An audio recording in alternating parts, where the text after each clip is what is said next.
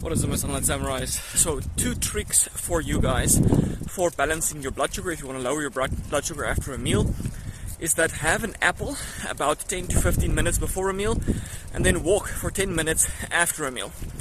It's that simple. That's the only things that you have to do, and you will notice that your blood sugar will be amazingly controlled. The apple helps to blunt the glycemic response of the meal, and then the walking helps to shuttle the nutrients into the right places, like the muscles, and not into the fat tissue. So give it a shot, guys. 10 minutes after each big meal, so that's about 30 minutes of walking per day. You'll benefit a lot from just more physical activity, walking in general. Give this a shot, and then measure your blood sugar after 30 days, and let me know. Cheers, guys.